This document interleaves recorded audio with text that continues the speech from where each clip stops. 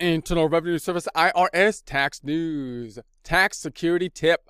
Get an IPPIN to help stop identity thieves. IRS tax tip 2021-116, August 10, 2021.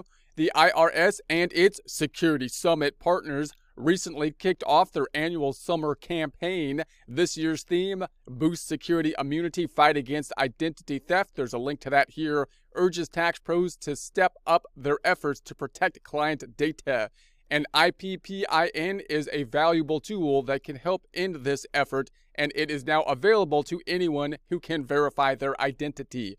So the IPPIN basically came out of a program that used to be used once someone's identity had already been stolen, and then someone filed a tax return fraudulently on that person's behalf, stealing, we would presume, the refund, so that when the client or yourself as the taxpayer, when we then file the tax return, it gets kicked back. The IRS doesn't accept it because they say someone else has already filed with our identity, meaning they must have at least stolen our social security number and our name, of course, in order to do so, noting that the fact that we've had our social security number for our entire lives and we had to basically memorize it when we were children, we're probably reciting it to ourselves all the time during that point, and then we gave it to every financial institution we've ever had to do business with for the last 50 years or something, means it's possible, especially with the technology these days, that the social security number could be compromised at some point along the way. And if it were, then someone might be able to file a tax return on your behalf, something which is becoming more and more valuable given the fact that we have these refundable credits these days, which increase the amount of the possible refund that could be there. Therefore, stolen identities are actually becoming, more valuable possibly at this point in time. So how do we safeguard then against someone stealing our identity? Well, at least with regards to filing the tax return, we might be able to file then for the IPPIN, which was the safeguard that used to be given after someone had their identity stolen to stop someone from continuing the process even after you figured out that someone stole the identity. Now you can do it preemptively. You could basically say, I'm just going to get this new security number, which is kind of like a second social security number, but only for filing the tax return. And it actually makes more sense than a normal social security number these days, because I believe that they're going to update it each year, which makes a lot more sense. It would be a lot more inconvenient for us because I'm not sure I can remember another number like each year. Some people could. I probably could if I tried, I bet. But in any case, it seems a lot better for security services if we had a changing number that would happen, and that's basically what you can do with regards at least to the IRS and the filing of the tax return to safeguard against someone filing on your behalf, stealing your identity, and causing you problems in that way.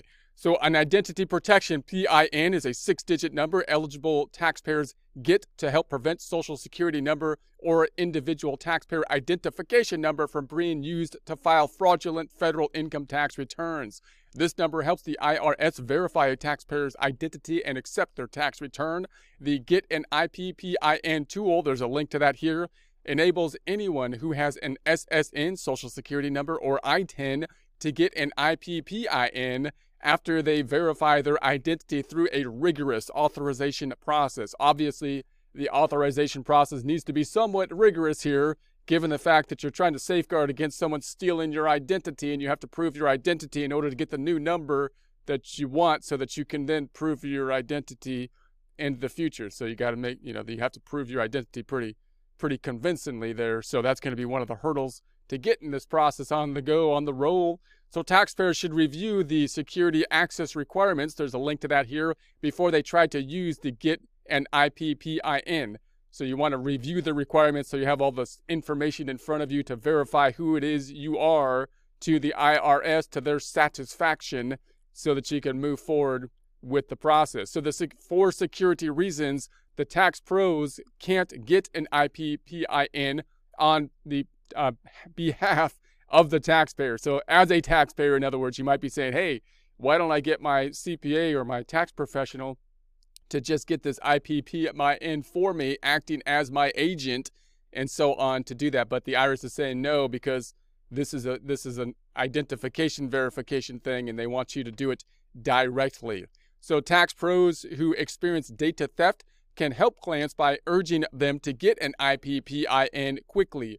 So if you're a tax professional and you're concerned about data theft, or if you had data theft problems with clients in the past, then this is something that you might encourage clients to do. Even if a thief already filed a fraudulent return, an IPPIN would still offer protections for later years and prevent taxpayers from being repeat victims of tax-related identity theft. So obviously, once the Social Security number is compromised, given the fact that it doesn't change for your entire life, then it's possible that they do the same thing next year and the IRS has no way of stopping them, even though they know someone stole your identity last year, other than now we have the IPPIN. So more things taxpayers should know about the IPPIN. It's a 6-digit number known only to the taxpayer and the IRS. The opt-in program is voluntary. The IPPIN should be entered into the electronic tax return when prompted by the software Protect, or into a paper return next to the signature line. So obviously, once you have it, you have to put that on the tax return to give you that double verification that it is indeed you. The IPPIN is valid for 1 calendar year, so it's only valid for 1 year. For security reasons, enrolled participants get a new IPPIN each year. So that seems kind of inconvenient for memorization purposes. Like I say, it might be hard to memorize it for a year, but way more secure, don't you think? Way more secure if, like, we change the number more often. Harder for people to steal it, and even if they did, they'd only have it for a year. That would be nice. But in any case, spouses and dependents are eligible for an IPPIN if they can verify their identities. The IPPIN users should never share their number with anyone but the IRS and their trusted tax preparation provider. The IRS will never call, email, or text a request for the IPPIN. Currently, taxpayers can get an IPPIN for 2021, which should be used when filing any federal tax returns during the year, including prior year returns. New IPPINs will be available starting in January 2022. Taxpayers who are unable to validate their identity online and have income of $72,000 or less can file Form 15227. It's in English and Spanish. Application for Identity Protection Personal Identification Number. There's a link to that here. The IRS will call the phone number the taxpayer provided on Form 15227 to validate the taxpayer's identity. So if you can't do it online, you could do this form that you can file, and then the IRS will call you and they can try to verify your identity over the phone in that way. However, for security reasons, the IRS will assign an IPPIN for the next filing season, and the taxpayer cannot use the IPPIN for the current filing season.